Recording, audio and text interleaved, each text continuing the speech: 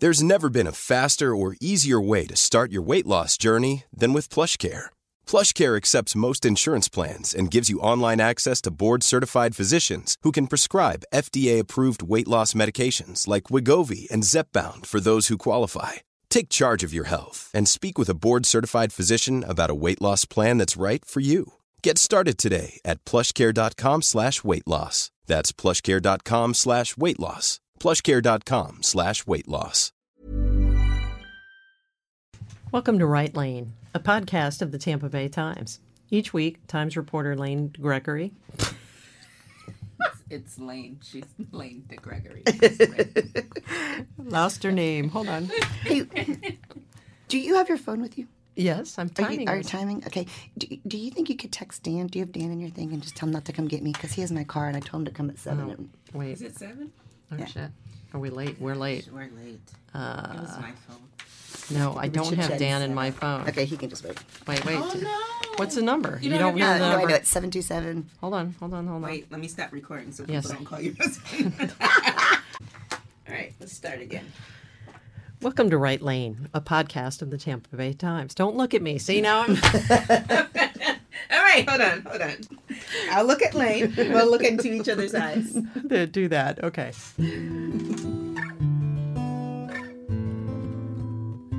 Welcome to Right Lane, a podcast of the Tampa Bay Times. Each week, Times reporter Lane DeGregory discusses her stories and answers your questions. The focus is on craft.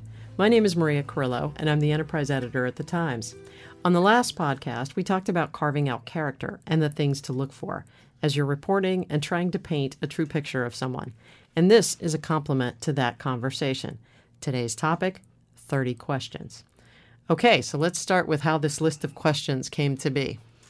When Mike Wilson and I, my old editor, who's the editor of the Dallas Morning News now, he and I were asked to speak at, I think it was the Neiman Conference many years ago. And they wanted us to write about writing profiles on people and how do you truly get at what their character's like. So we tried to come up with a list of like 30 generic questions that no matter who you're interviewing or what you're doing the story about, this would help you get through that person's veneer and into their inner thoughts and feelings. So when you're profiling someone, do you run through this entire list, or these are just like ones that are in the back of your mind and sometimes you'll pull them out? I kind of have them memorized, but I actually always take the list with me. 30 questions fills exactly a legal pad. So Okay. It has one page, and if you put that in the back of your notebook, I go through them at the end, usually at the end of the interview. I go through and check off, did I ask Just make everything? sure. Yeah, make sure. I don't always ask everybody everything, but I often forget to ask something that might be meaningful. And do you give them time to ponder? Some of these are deep. Some of these are really like I don't know what I do off the spur of the moment, but I do give them time to ponder, or I'll say, okay, we'll come back to that. You know what I mean? Okay. I don't ever send those ahead of time because Right. I feel like that would totally scare people off to have an email of like, dig into your guts for me, So it's much easier to get those off the top of their head or heart. okay. So I like number one. Tell me the story of your life. Is that open ended? Yeah, actually, that's usually what I start out with. Like that's almost You mean always starting from like my where were you icebreaker. born? Where were you? That way, or I think I modified it now more to a bit to say, tell me your story, Okay. and like let people decide where they want to start. If the story is about their kid who's got leukemia, maybe they're going to start with their kid, or maybe they're going to start with them with a baby doll wanting to be a mom, or you know what I mean. So like where they start the story, I think oh, that can be telling. I want them In to and of have that yeah. permission. Okay. It often gives me an idea that I hadn't had about where the story should begin. You Right. know. You say, okay, what's your earliest memory? Does that often trigger a lot for people? Yeah, that's really telling for a lot of people because it's usually either something like super duper awful and Great. like formative, or it's something amazing when there was like an epiphany or a revelation, and sometimes it's both. You know what I mean? Like my earliest memory I ever have is we were going on a walk, and I was probably 3, and my sister was in a stroller, and my mom was pushing us, and she fell in a manhole. The manhole was like the manhole cover was like loose. So my mom stepped in the manhole and fell in the manhole. And the little stroller was there with my little sister. And I'm 3 and my mother's yelling up from the manhole, run home and get dad, run home and get dad. And it was like the first time I remember feeling like I was trusted to do something like grown up and important. So it was both awful, but also empowering. You know what I mean? And so that's my first memory. What happened to your mother? She got terribly, awfully bruised and had to be, wow. like, yanked out of the manhole by my dad and the neighbor and fuss at the neighborhood people who Wow. left the manhole ajar. But yeah, that, you know, I don't remember anything up to that point, and for some reason that scene is really, like, emblazoned in my brain. You describe your family, house, pets, and how you fit into the dynamics. Yeah, I often want to ask people. You're really going for the psychological profile here, yeah. Yeah, were you the oldest, the youngest? You know, were you close to your siblings? Did you get beat up as a little kid? You know, I remember interviewing one woman one time and asking her how many kids she had, and she sort of stopped and took a breath. And I'm thinking, like, what are you counting them? Like, what is going? You don't know how many kids you have. And she's like, well, you know, I have Allie and I have Jack and I have Katie, and I don't know if you want me to count the other one because she passed, you know. And I was like, okay, I hadn't thought to go there, you know, with her, whatever. But how do you count your kids? That became like part of the story, you know. Recreate some family traditions, holidays, the best and worst. Yeah, those are always just good icebreakers. I don't know that they always make it in the story, but when they do, I mean, those like holidays or ceremonies, baptisms, weddings, funerals, things like that are so universal that when you can get somebody to recreate that, I feel like it gives a lot of emotional empathy. What did you want to be? Did you picture yourself married with children? So you want to take them back to before who they are, whoever they are right then in that moment. Yeah, and I don't think a lot of people, you know, want to grow up and be the mowing mailman, you know, the mailman or who mows people's yards. Or okay, I know some really. Do you know a lot of mowing mailmen? I did. I did a really fun story about a mowing mailman who had much greater aspirations. My mailman doesn't mow the lawn. No, no, this guy go was ahead. great. But no, like for a while I was really fixated on like cover artists. Like I did a Patsy Cline impersonator and I did an Elvis impersonator. And like nobody wants to grow up and be a Patsy Cline impersonator, you know. But this woman had been writing her own music for years and never being able to make it. And at the end when she would ask for, you know, requests, everybody always wanted her to sing a Patsy Cline song. So she was like, oh, they don't like my songs, but they really like Patsy Cline's songs. So she like got a wig and she made a costume and she started booking herself at like old folks' homes, and then she moved on to cruise ships, and then she was playing like auditoriums, and she became like a famous Patsy Cline impersonator. And then at the end, she would play her songs for an encore and sell her CDs. You know, so it was like asking her what you really wanted to be when you were little. So asking anybody that what you wanted to be when you were little is really illustrative, I think. Because then you can see, too, where they detoured, I guess, and where they went off track. How did that morph into that, you know? Were you popular in school? What activities did you do? I think that's really defining of someone. Have you ever found anyone who was popular in school? No, I'm sure there are. Yeah, and they're usually the ones that then become losers afterwards. Keep that in mind, kids. I feel like anybody who's like super duper happy in high school like peaked right there. You know, there's some like Bruce Springsteen glory days thing going on. It's never going to be that kid again, kids, you know. But no, like I really feel like, you know, especially now that my boys have gone through high school and their friends have gone through high school, like a lot of that is defining. You know, you still talk about 30 years later, I was in the marching band, or I was in the drama club, or, you know, I was in the 4-H club, or whatever it is. Those are defining moments in people's personality. I mean, athletes especially. Like, right. Goodness me, my husband can't get together with any of his friends and not talk about their soccer days. You know what I mean? He hasn't played soccer in 30 years, but it's still who he thinks of himself as. Right. You know, and it's very defining. Now, he might not bring that up to you if you're talking about another story, but if you ask him that question, you're going to get to that. Right. Who were your heroes and why, and who are they now? Yeah, that's an interesting question. A hard one for people to answer about now. I think people always had a hero when they were growing up, even if it was someone fictitious, you know. But thinking about now, like, who do you admire? Who do you look up to? That is yeah, it's not something you spend a lot of time thinking about, I would imagine. People ponder it, and then it's also pretty revelatory, you know. What was your first experience with death? Not uplifting, but no. Also very formative, though, you know, and it kind of vacillates often between grandparents and animals are usually a lot of people's first run-in with death, and how that formatted your relationship with life a lot of times, you know. How did you meet your girlfriend, spouse, best friend? I always ask that question. I love how you met stories. I think those are, to me, Even if it's not going to do anything in the story, you're still trying to get a sense of who this person is. yeah, and how they make connections, how they decide what kind of relationships they want to embark on, you know. Tell me about the most difficult decision you ever had to make. Wow, that's a tough question, man. Like, okay. I know, and some of them seem Do like people have it therapists. off their... Don't they feel They like do. therapy It questions? feels like it feels like a therapy session. That's what I was trying to get into. Like how do you really probe the depths of people's But I like it emotions because you're trying to get away from surface things. You're trying to get them to talk about things that are real, right? And decisions are such big turning points. You know, Right. I'm always looking for a turning point in somebody's life, either better or for worse. You know, Right. so making a decision, whether it worked out or not, I like to hear how people balance the options and why they chose one path over the other, or if the decision was wrecked out of their hands. You Right. know. Does it say something to you the way they answer the question too? Like if somebody could answer that question right off the top of their head, because I think I'd have to really think about that. Yeah, doesn't that? I mean, I think that's Yeah. revealing too. Like, do you know because it's something you've thought about again and again and again Right, this moment, right. or do you have to delve back and go, oh yeah, that was important, or Mm-hmm. you know that made a difference. And I didn't used to report for that stuff, but now I do. I would rewrite if you hesitated, or you know, Maria needed a few minutes to get her thoughts together and Right. contemplate this. You know, and is that because there were so many decisions, or is that because you can't remember one? You know, I would probably Right. ask you that too. Or because I don't want to tell you. No, there's that.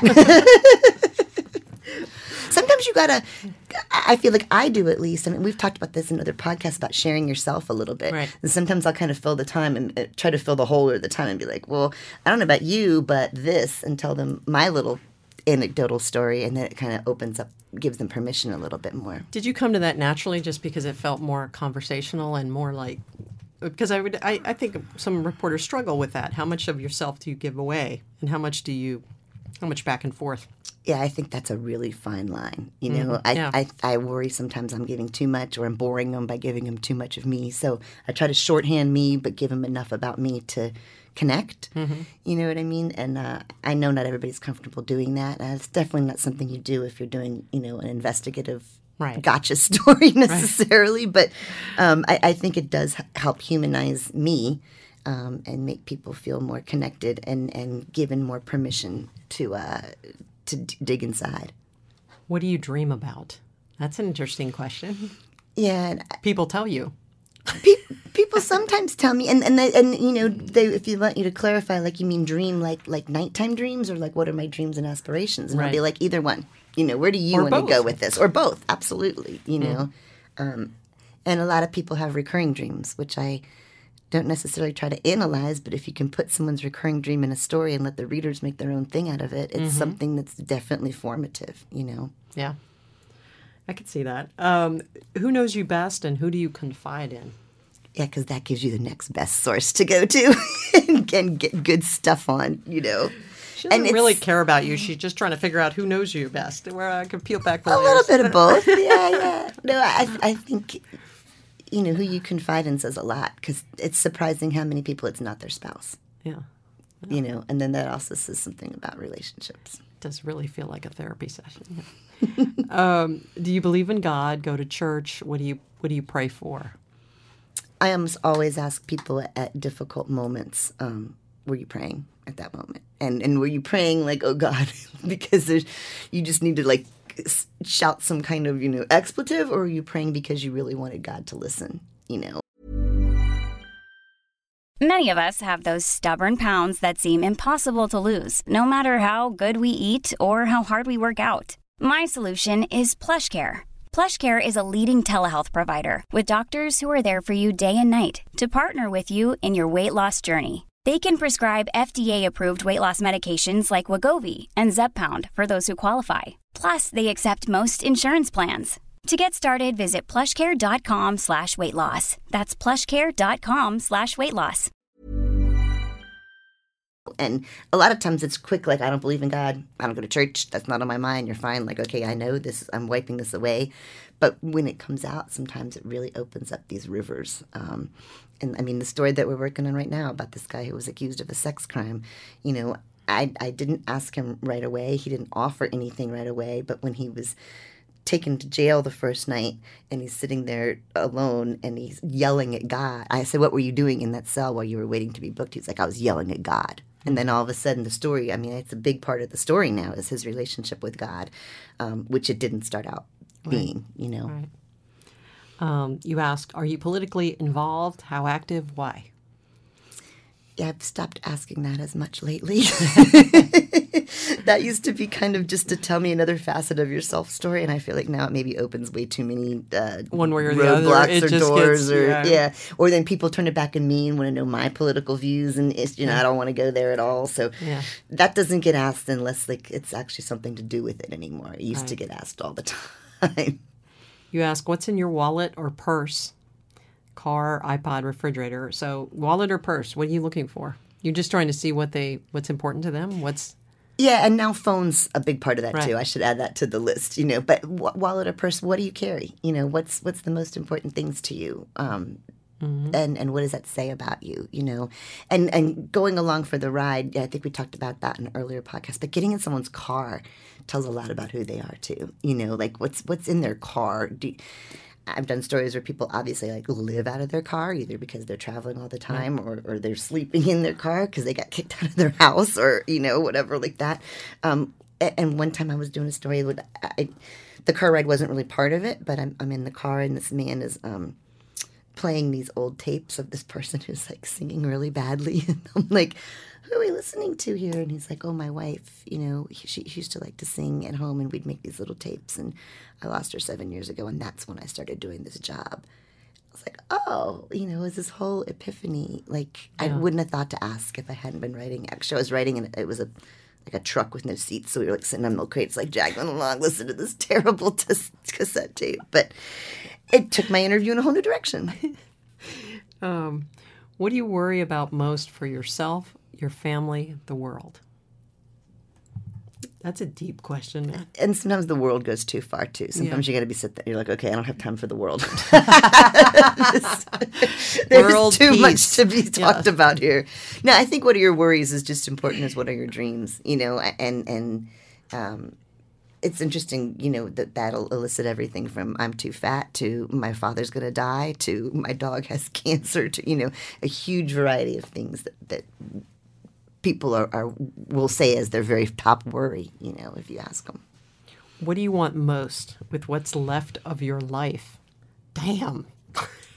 It's kind of like asking the bucket list, and I think, again, that this forces you to really, like, narrow things down about what's most important to you, or what are your goals or dreams that haven't been met, What are you searching for? Questions you still have.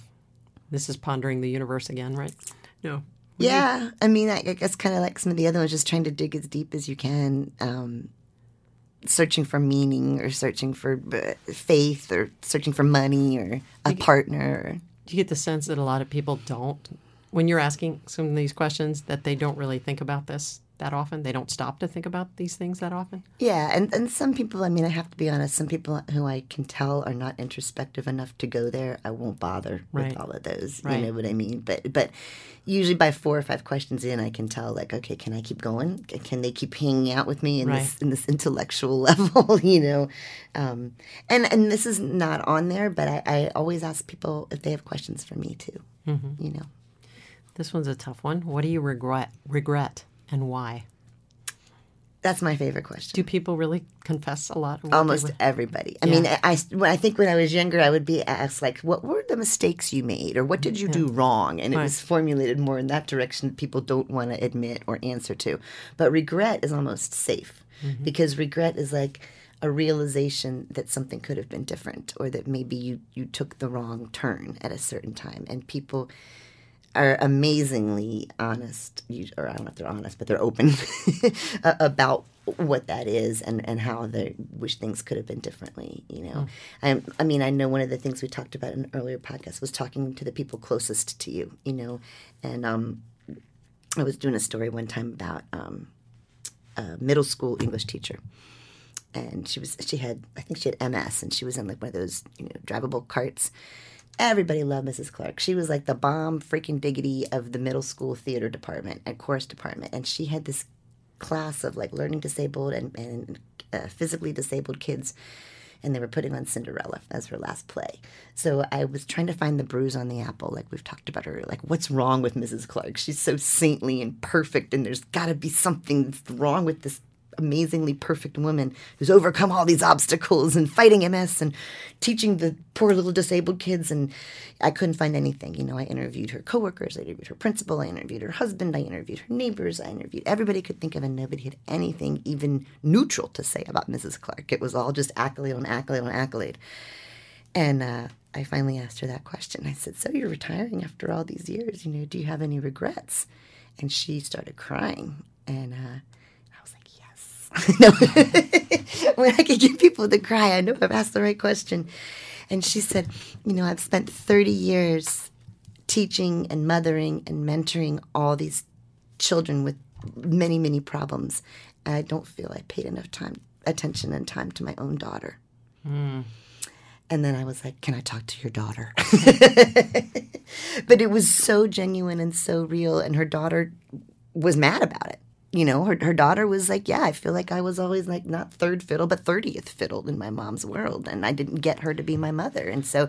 Wow, that's a different dimension to that story than just. Absolutely. Wow. It totally changed the story. And it totally made her more human in a way than if I just said, here, readers, read about this perfect person. You know, like she totally humanized her and hopefully made somebody else maybe pay more attention to their kid in the moment, you know? And you might not have gotten that if you hadn't asked that particular question. She might not have offered that up. Oh, no. I had talked to her about Debbie and about how great her daughter was and how her daughter helped all these kids, you know, while they were all the disabled kids. Her daughter was like the second mom to them, and she was always so supportive and everything. So it was all completely positive and platitudes until I asked her about the regret. Oh, man.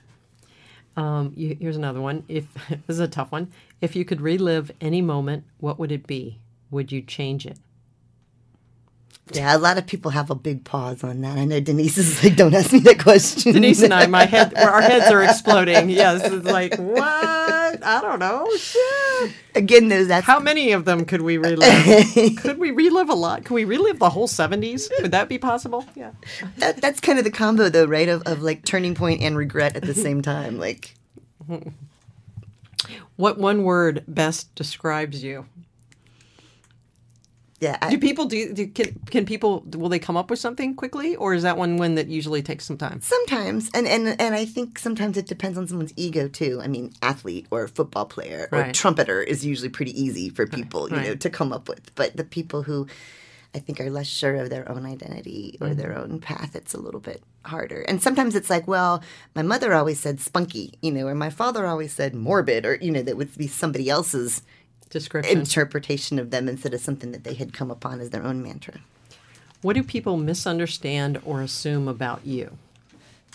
That's a good question. I can, Yeah, if I'm doing something about somebody who's been accused of something or somebody who's going to be perceived as like a bad guy, that's usually a pretty high up in the order question. You know, like, okay, everybody says you killed your wife. You know, what do they not know about you that would be, I buy Girl Scout cookies every year. Yes. Or my wife was a raging alcoholic and she beat me with a shoe. You know, like maybe you don't know that part of it, you know. Like I think it gives people a chance to redefine themselves in a way or to buck something somebody else might have assumed about them. Here's a companion question. Tell me something about you that few people know. Yeah, that's sort of the follow-up to that, right? Sometimes you get really weird answers for that one, though. Let me show you what's on my computer. Right. Yeah. My tattoos. Often someone will show you a random tattoo at that point, and you're like, oh, I wouldn't have asked you to pull down your pants, but thanks for the tramp stamp. Like, what bugs you most about yourself? Others? Yeah. Yeah. I mean, that's usually not as productive, you know. They can talk about pet peeves about other people, but what bugs you most about yourself doesn't really often yield very much deep. Like, do you want your children to be like you when they grow up? Why? Wow. Yeah, or in what way? In some ways not. Yeah. And that's what that elicits. Like, 'cause that also is a way of saying, like, what do you like about yourself and what don't you like about yourself? Or what are you worried about that you, like, screwed these kids up over versus what did you endow them with that might give them some hope or potential? What are you most proud of? I think that's a great question for everybody. Because it gives people a chance to sort of like toot their own horn, even if they're in a lot of people I write about are in a bad situation. So being able to say what they're proud of is what do you think happens to us after we die? Now you're getting into the real deep, okay. That question I usually don't write about unless somebody has died or is dying. But yeah, it's kind of back to the God thing.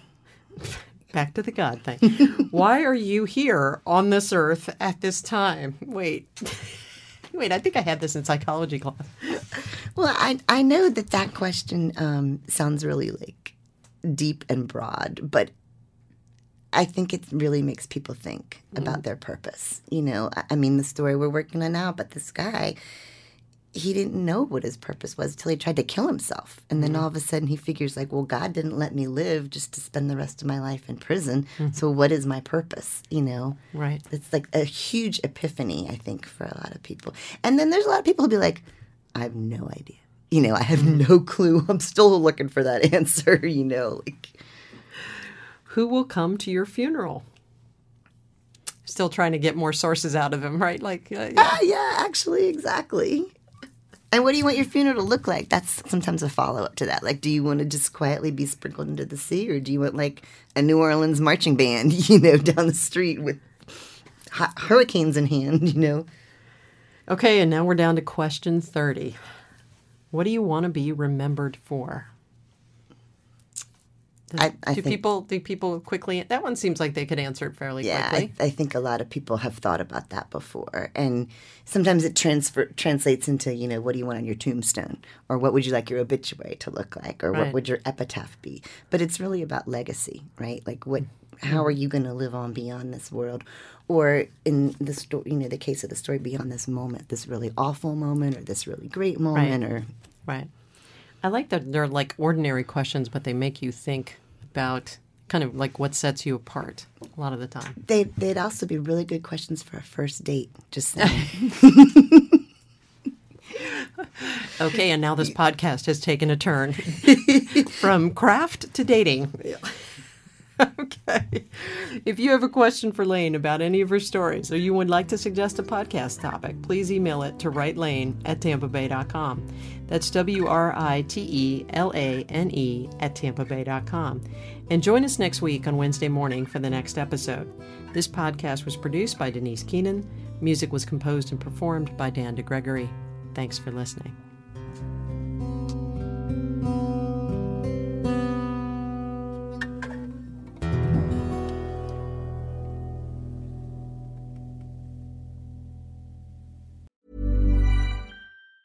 Planning for your next trip?